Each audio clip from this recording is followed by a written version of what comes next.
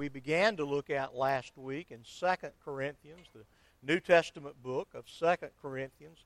We're going to begin in chapter 5 and begin in verse 21. Again, 2 Corinthians chapter 5, beginning in verse 21, and then we will skip down into verse 14.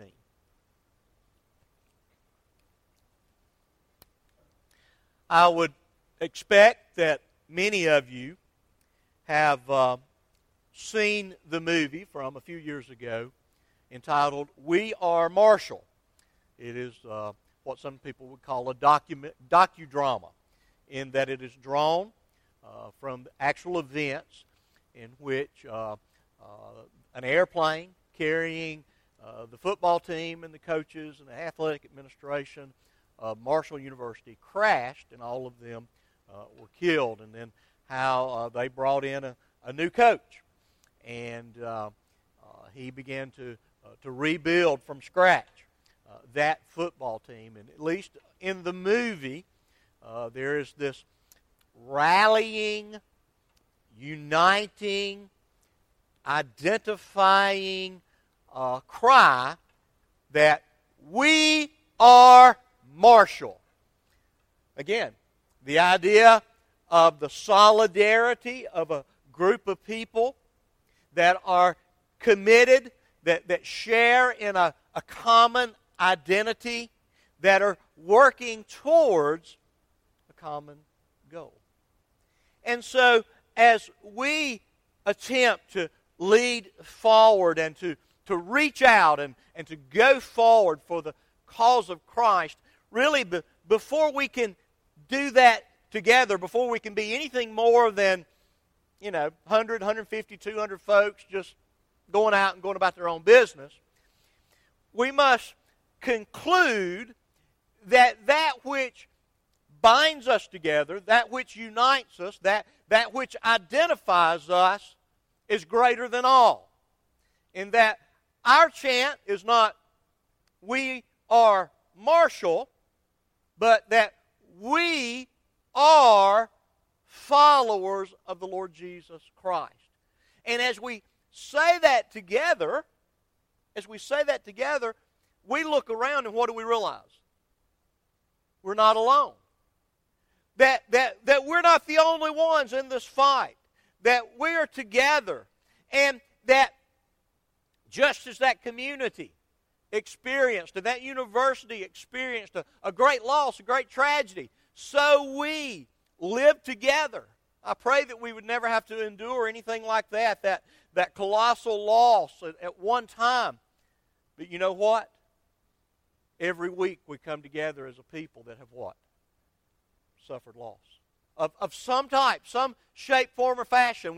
We've either experienced it, we're looking back upon it, or we're looking forward to it in the sense that it is sure to come.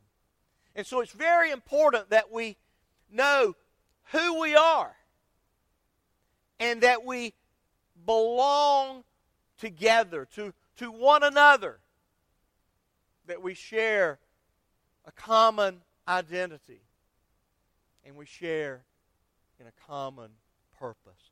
And so let's look at the second part. I want to pick out some ideas from this particular text. We kind of flew over it at about 30,000 feet last week and look for a second time at this idea that we are uniquely the people of God. Read with me if you will, beginning chapter 5, verse 21. For our sake he made him to be sin who knew no sin, so that in him we might become the righteousness of God. Now down to chapter 6 and verse 14. Do not be unequally yoked with the unbelievers. For what partnership has righteousness with lawlessness? Or what fellowship has light with darkness? What accord has Christ with Belial? Or what portion does a believer share with an unbeliever?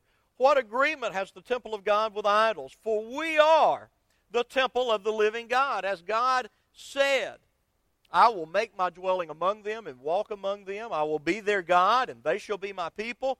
Therefore, go out from their midst and be separate from them, says the Lord, and touch no unclean thing. And then I will welcome you, and I will be a father to you, and you shall be sons and daughters to me, says the Lord Almighty.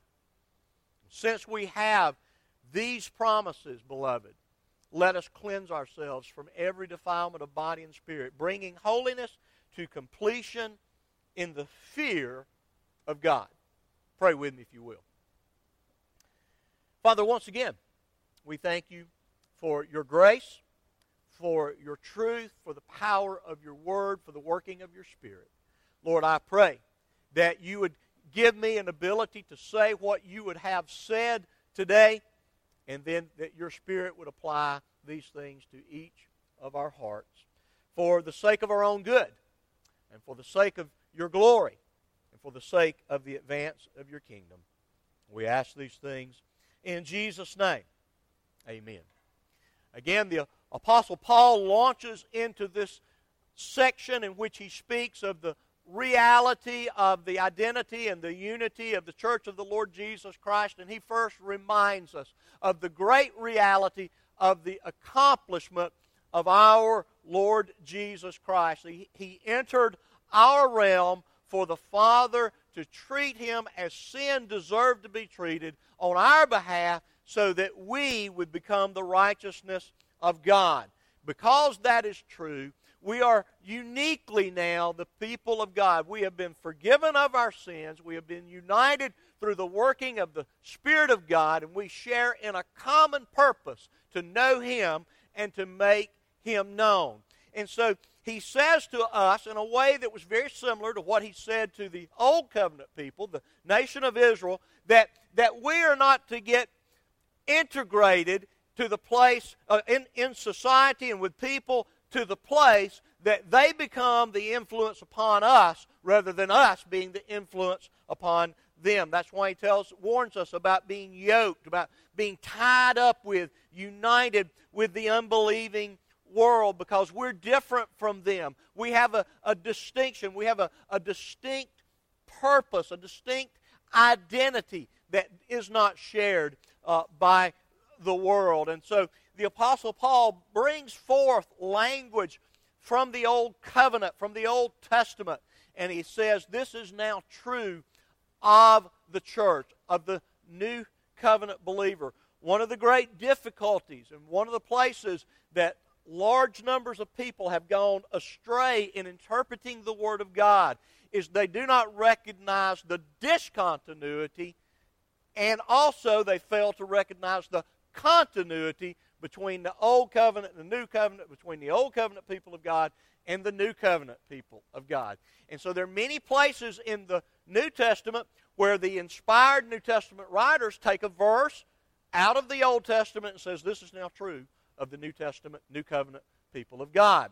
But there's some things that passed away with the Old Covenant. And again, most noticeably and most alarmingly, the temporal prosperity promises that belong to Old Covenant Israel, namely the idea of being a great nation economically and politically and militarily, they do not apply in the same way to the New Covenant church or the New Covenant people of God.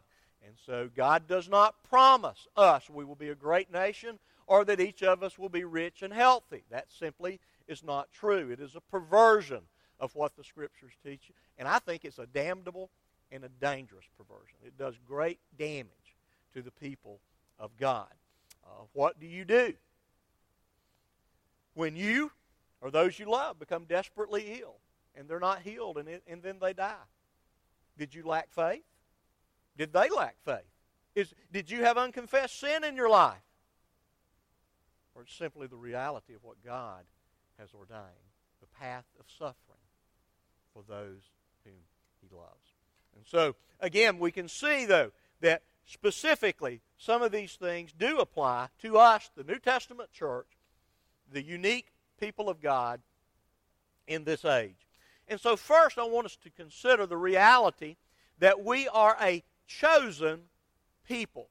Now, you can think of it this way. When you think about being chosen, we're chosen. God chose to save, He chose who to save, and He chose the means through which He would save. So 3 words: to, who, and through. You remember that kind of rhymes, doesn't it? To, who, and through. God chose to save. There are only two groups that needed to be saved. Who were they?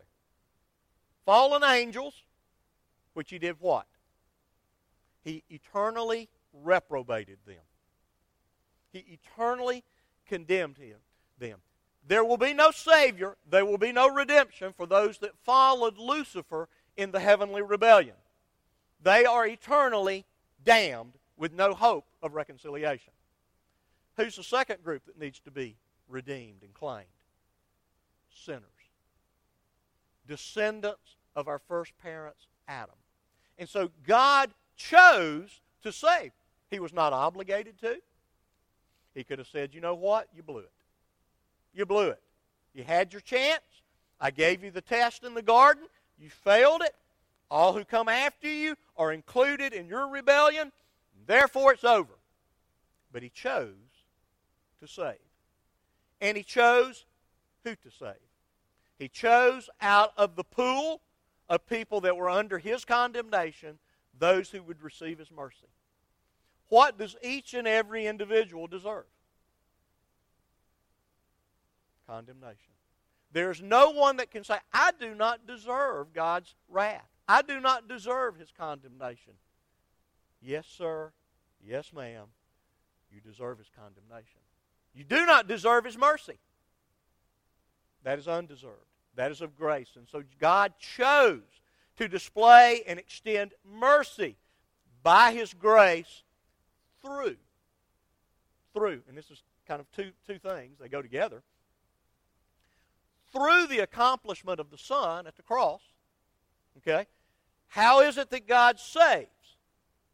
Through the accomplishment of Jesus Christ as preached by the people of God. Okay? In other words,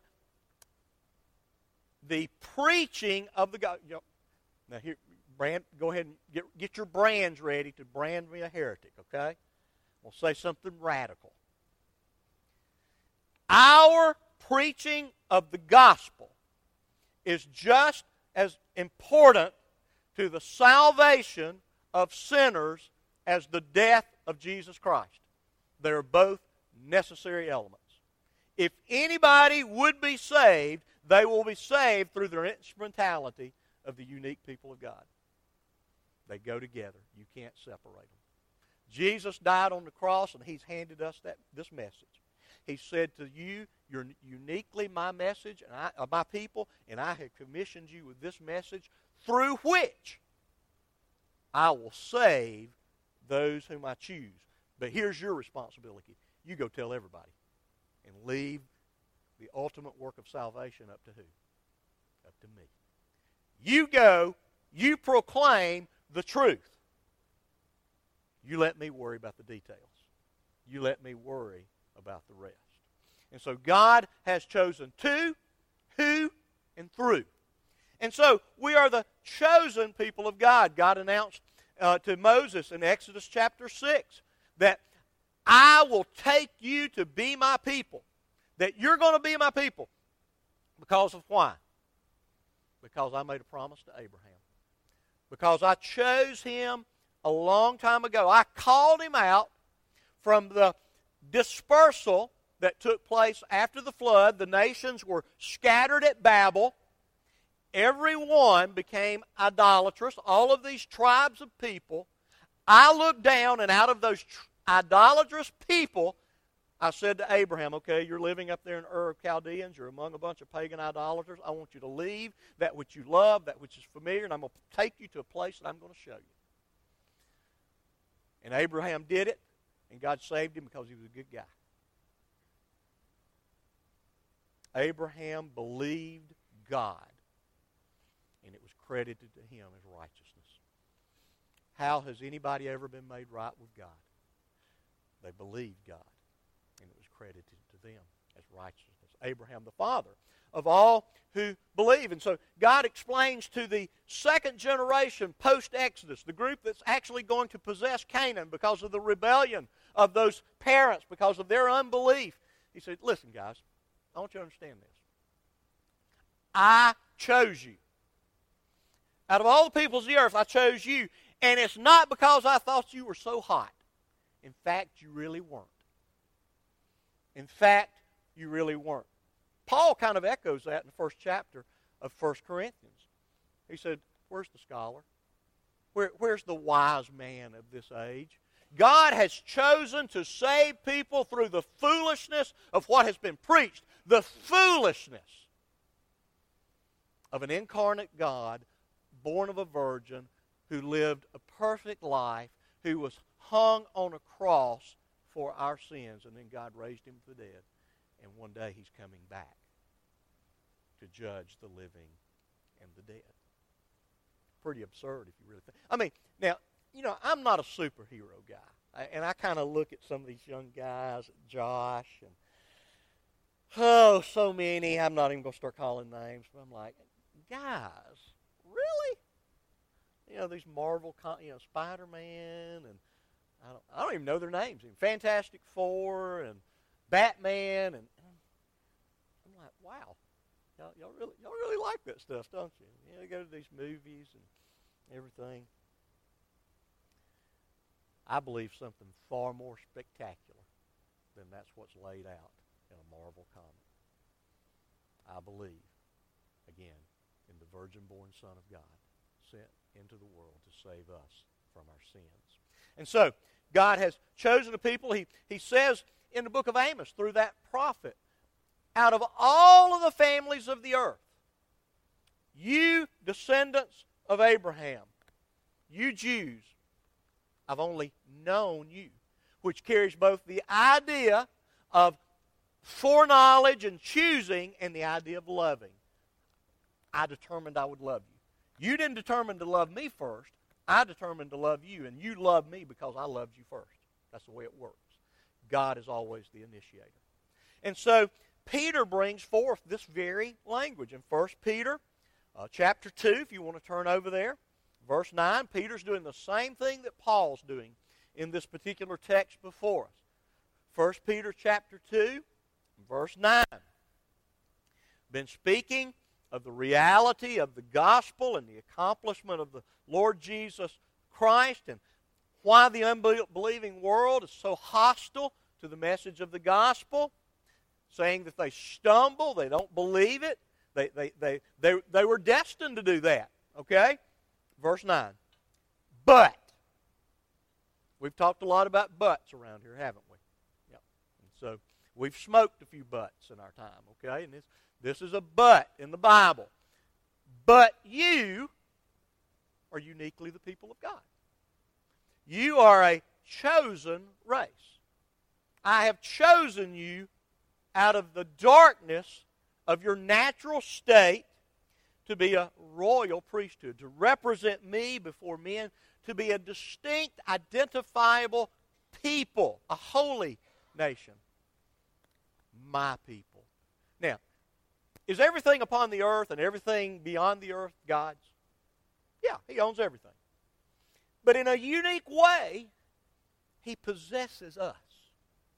In a unique way, in a kind of a corresponding way, in that we willingly place ourselves in the service of God and claim the Lord Jesus Christ ultimately as our master, do we not?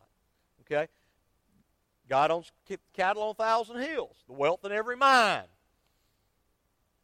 But He uniquely, in a very special way, in a way that's distinct to us as the people of God, He possesses us as, again, an identifiable people. And again, that's why the emphasis here, again, back in 2 Corinthians, that we are to be a distinct and to come out.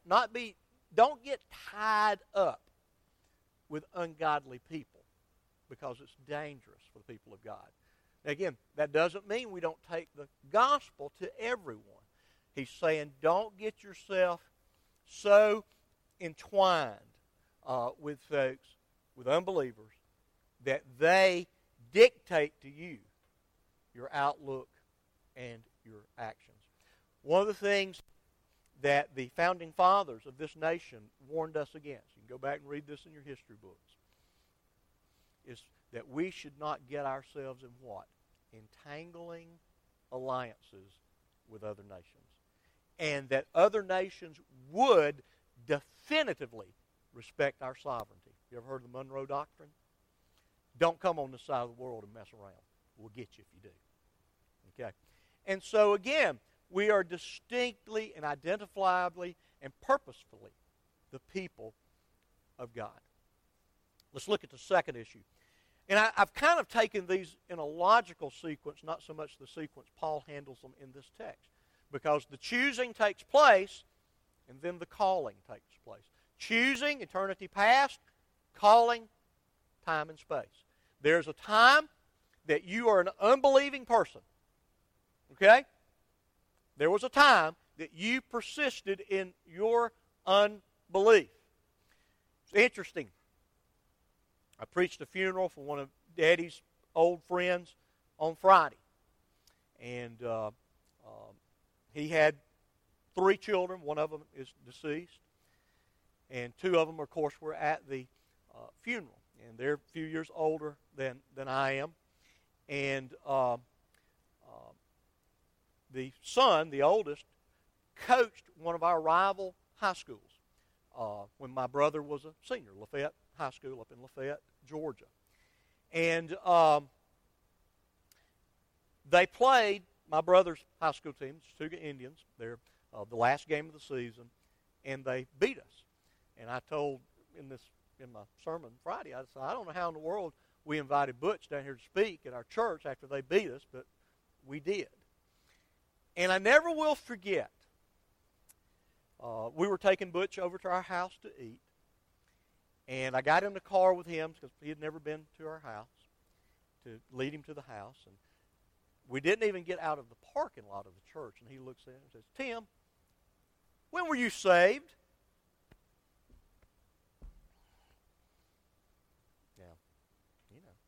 Now, I was baptized. I've walked down the aisle of the church. I was a member in good standing. The problem was I was lost. I was still lost. Now, I kind of bluffed my way through that one and was saved a few years later. But again, there was a time and a place when I was in unbelief, and then there was a time and a place where that call of God became personal and powerful to me. I had heard all the stuff. I was about 13, I guess. Okay? I'd been in church 3 times a week for 13 years. Okay? But I wasn't saved. I was still in darkness. I knew all the facts. I guarantee you I could have passed a gospel test. 100%. Because I'm a smart guy. But I wasn't called by the Word and the Spirit. And that happened when? On God's timetable, not mine. All right? Happened on God's timetable. I heard the truth, and He applied it. He gave me the ears to hear and the eyes to see. And so we're a called people. Think about, go all the way back. In the initial rebellion of Adam and Eve, who called whom after the rebellion? Adam. Where are you, buddy? Adam. Hey, Adam. Where are you? I can't whistle. Hey, boy. Oh, where are you? Well, we hid because we were naked. Well, who told you that? God went seeking sinners. That's what God does. And He restored them. If you remember, they tried. Now, here's what men try to do. Whether it's through self-styled religion or performance-based ideologies and philosophies, we try to cover the great reality that deep down we know that we are naked before God, that we have reason for shame. We're always trying to cover that up. And what did God say? He covered their shame. How? Through the shedding of blood. Reckon what He was indicating was going to happen thousands of years down the road. that the ultimate and final covering for guilt and shame would be accomplished through His Son. And so, we are a called people, just as God called Adam and Eve, just as God called Abraham. Abraham, you're a pagan idolater. I want you to listen to me. I want you to come and follow me. I want you to go to a land that I will show to you. And then God has been calling people ever since. Well, how does He do it? Well, let's go to Romans chapter 10. Let's see that. Remember what I said just a moment ago? That the preaching of the gospel is just important to the salvation of those who believe as the death of the Lord Jesus Christ. Well, that's what Paul is getting at here. Romans chapter 10, and I'll back up into verse 13. For everyone who calls on the name of the Lord will be saved. Everyone who repents and believes, upon hearing the gospel of Jesus Christ, will be saved. Okay, that's kind of the amplified version. I think that's the rightly divided amplification. Okay? Now, then Paul wants us to think very seriously about this reality of the gospel offer. How then will they call upon Him or call on Him in whom they have not believed? And how are they to believe in Him of whom they have never heard? And how are they to hear without someone preaching? And how are they to preach unless they are sent? Now, he's just going through kind of a logical exercise. Everyone who believingly calls on the name of the Lord, they're going to be saved. But it doesn't happen in a vacuum. How in the world is it going to be? How's it going to happen? Well, he asks us some questions. Well, if they haven't believed the message, they're not going to call upon the name of the Lord, and they're not going to believe and call if they've never heard this message, and they're never going to hear this message if somebody doesn't preach this message. Preach what? Let me give you a word. Preach the kerygma. Preach the kerygma. What in the world are you talking about? Preach the core of what God has done to save sinners. The sending of the Son, the death on the cross, the resurrection from the dead, the ascension to the Father, the return one day for us. Make sure. Too many times we want to talk about, now again, Jesus dwells in the heart of the believer. We're not debating that. That's the truth. That's a reality. But too many times we jump over Jesus in the heart, and Jesus the great healer, and the great physician, and the great friend, and we forget about what? The Jesus on the cross who died for your sin. That is the place of salvation. That is the cross of the Lord Jesus Christ. And it must be proclaimed. We must proclaim it. As it is written, how beautiful are the feet of those who preach the good news, but they have not obeyed the gospel. For as Isaiah says, Lord, who has believed what he has heard from us? In other words, all through the course of redemption, there have been faithful preachers that have proclaimed the gospel, even the Old Testament prophets. And there will be people who hear it and do what? Refuse to repent and believe. But it doesn't negate the truth, so faith comes from hearing, and hearing through the Word of Christ. That the Word, the gospel, is heard, it comes to us, we're proclaimed, and God supernaturally works in our heart to cause us to believe it. There's an old song that we used to sing. It's taken right from pages of Scripture. I know him in whom I have believed. And there's the second stanza goes, I know not how this saving faith to me he did impart. Now see, the songwriter, he's a good theologian. He got it right. Because I didn't conjure up saving faith from my dead heart. God, through the work of His Spirit, imparted to me the ability to hear and believe this message of Jesus Christ. Nor how believing in His Word wrought peace within my heart. I don't know how it happened. I don't know why it didn't happen when I was 10 years old or 8 years old or 12 years old. It happened when I was 15 on God's timetable. When I finally heard the message. Now, you know, some of y'all say I'm hard-headed. I don't really get that. I look in the mirror and I don't see a hard head. I really don't. Some people would say, Tim, you were just hard-headed. I don't know. But I got saved on God's timetable, on God's terms. And it came through the preaching. The Word and Spirit coalesced to produce a miracle. A miracle in my heart to save me from my sins. And so we're a called people. We're called by the gospel, by this foolishness that is preached. And, you know, you've often heard me say that regeneration, in a sense, mimics and foreshadows resurrection. Okay? That something happens in us that's somewhat like our resurrection from the dead. Okay? There's kind of a parallel there.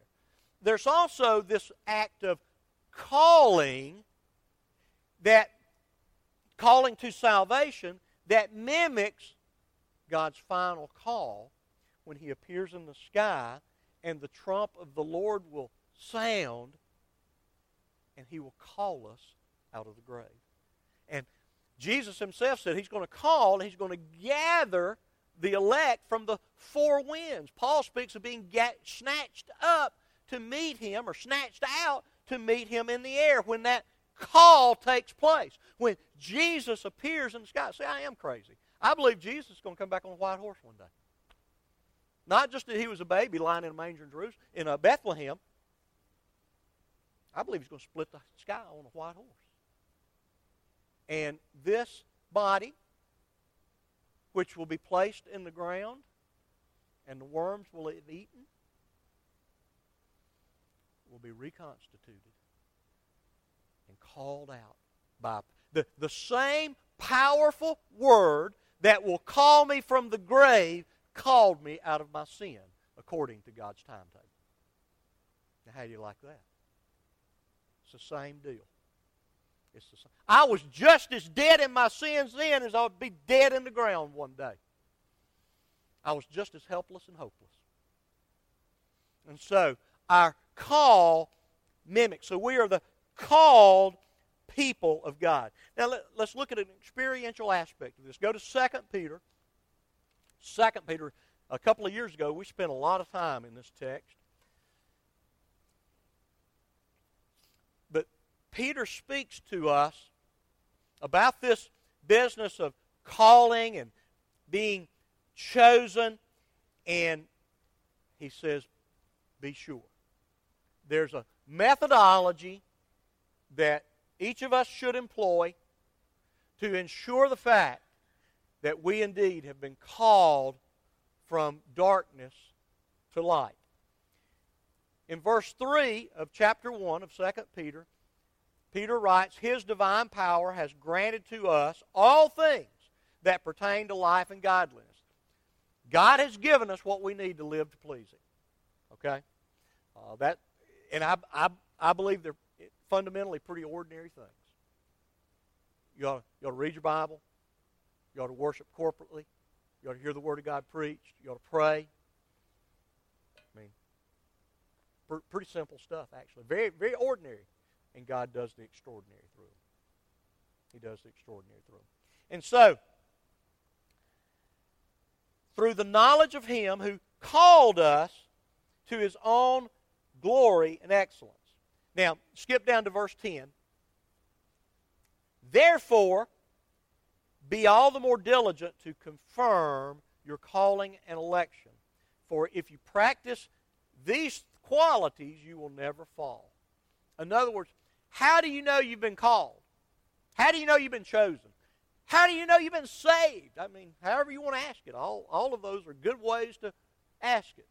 Just like Butch asked me almost 50 years ago. When were you saved? What was the right answer? Never. I haven't been. I didn't know that at the time. I actually thought I was saved. But yeah. How do you make your calling and election sure? Well, Peter has taken those intervening verses to explain. You grow in the grace of God. You mature in your outlook, in your perspective. You mature in your walk. You become more Christ-like. You see these things increasing in your life and amplifying in your heart and in your mind. And we know that we belong to God. That we have been called, been chosen and called. Chosen, eternity past. Called, reality in time and space, through the preaching of the gospel. Somebody told us, in my case, many people told me, time and time and time again. Probably in your case. You were told the gospel time and time again.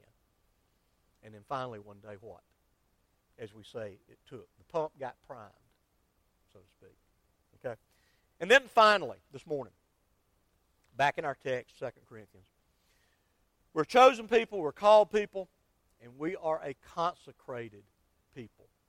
Again, we're not to be so involved with unbelievers and tied to them in such a way they influence us.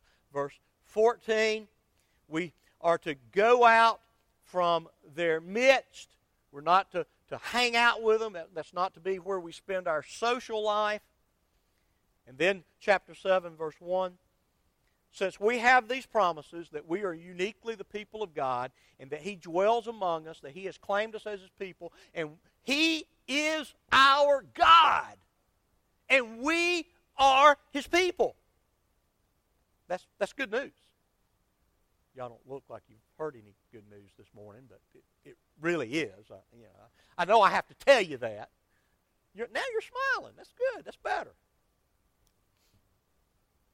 Since we have these promises, beloved, let us cleanse ourselves from every defilement of body and spirit, bringing holiness to completion in the fear of God. Holy, holiness, sanctify, consecrate all come from the same word, hagios. Hagios. Same concept. To set apart, to purify, to determine it will be used for a holy purpose. All of those things apply here. And so, what is objectively true? You've been chosen, you've been called, you've been marked out, you've been identified. God says, I'm your God, you're my people, you're uniquely my possession, you are holy to me. I've set you apart, I've claimed you as my own. Now, you complete that by making the objective realities of being a holy people or a holy person, you make that a reality by making it experientially and ethically a practical reality in your life. You add these qualities, as Peter mentions them in his life, the qualities of Christ. You see them in ever-increasing measure in your life. That's how you bring holiness to completion. And notice there what it says. Not because God is your great good buddy in the sky. You do it in the fear of God.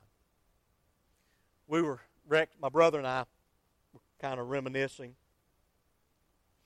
and talking about some of our building experiences. And, well, I mixed the mortar for that foundation. I did this and I did that. And got talking about a particular house. And I said, yeah, I mixed the mortar for that foundation too. And then we got to decking the roof. And I'd finally had it with my daddy. I mean, he had been chewing on me all day long. It was 100 degrees up there, and nailing and sawdust and sweat in my face, my eyes burning, and I just had it.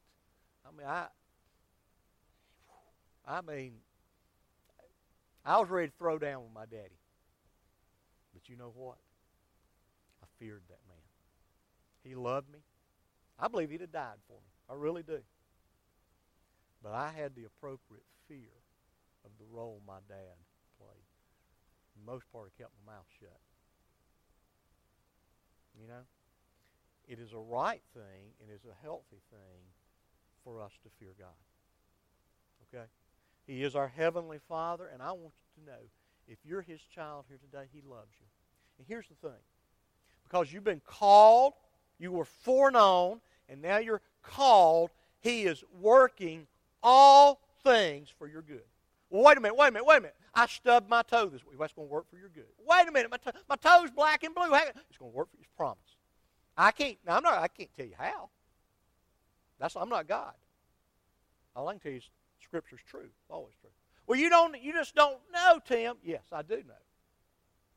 That He is going to work it for your good. Maybe it's simply the testimony of how you deal with the adversity that comes naturally in a fallen world. That's right. How adversity is going to come. What are the three areas? How many times have we talked about it? Relationships. Yep. Finances. Hard to make a living. Health. It's hard to stay healthy. I went to my cousin's funeral yesterday. Bad week when you have one funeral. Terrible week when you have two. And because of small towns, large family, and so forth, I saw just all kinds of people. Also at Dr. Ferguson's funeral. And I saw his daughter. I was telling Ellen, and she wasn't particularly impressed. I said, man, Patricia was a looker in the day. I said, I'm telling you. If you went around and asked about Dr. Ferguson's family, they said, oh, that Patricia, she was a doll. And she was. But she's aged. She's aged. My sister graduated from high school 1970. My cousin. I graduated in 1976. And I saw all these people that were 6 years older than me. So many of them came back for her funeral. They didn't look like they looked in 1970. Some of them had to tell me who they were. Now, I started to make the mistake that Bobby Britt made one day at lunch. Janine's not here, so I'm not going to embarrass her today. Don't tell her I said this. I told her I'd quit saying it. But Bobby looked at me one day and said, does Janine and Bill Price still go to your church? Well, yes, sir. Well, she used to be a good-looking woman. Now, Bobby, would you like to rethink that before I go ask her about that? You need to think about that for just a minute. But I saw a lady yesterday, one of the prettiest, she's way older than me, 6 years, but went to church with her, just beautiful. 50 years is kind of worn on her a little bit. Yeah. It's the realities. But God is working even our unavoidable agedness to our good. I used the text Friday, and I've used it many times. Better to be in a house of mourning than a house of feasting. Why? Because you hit the pause button, and maybe you'll think about the reality one day I'll be right here too. And you need to be ready. And once it happens, it's too late. Be ready. And so we are the consecrated people of God, marked out. We've been called out of darkness. We've been called into His light. And we've been called to proclaim the excellencies, the marvelous nature of His grace. That's what Peter goes on to tell us in 1 Peter chapter 2. And so, we are uniquely special to God. And God has promised to equip us and to accompany us in the journey. To go with us through the deep and dark valleys. To go with us as we seek to go forward. Why? Because His name's at stake. His name is at stake. And He is going to be glorified in us. That the world would see us. And it would be our goal for the world to look at us and say, they're special.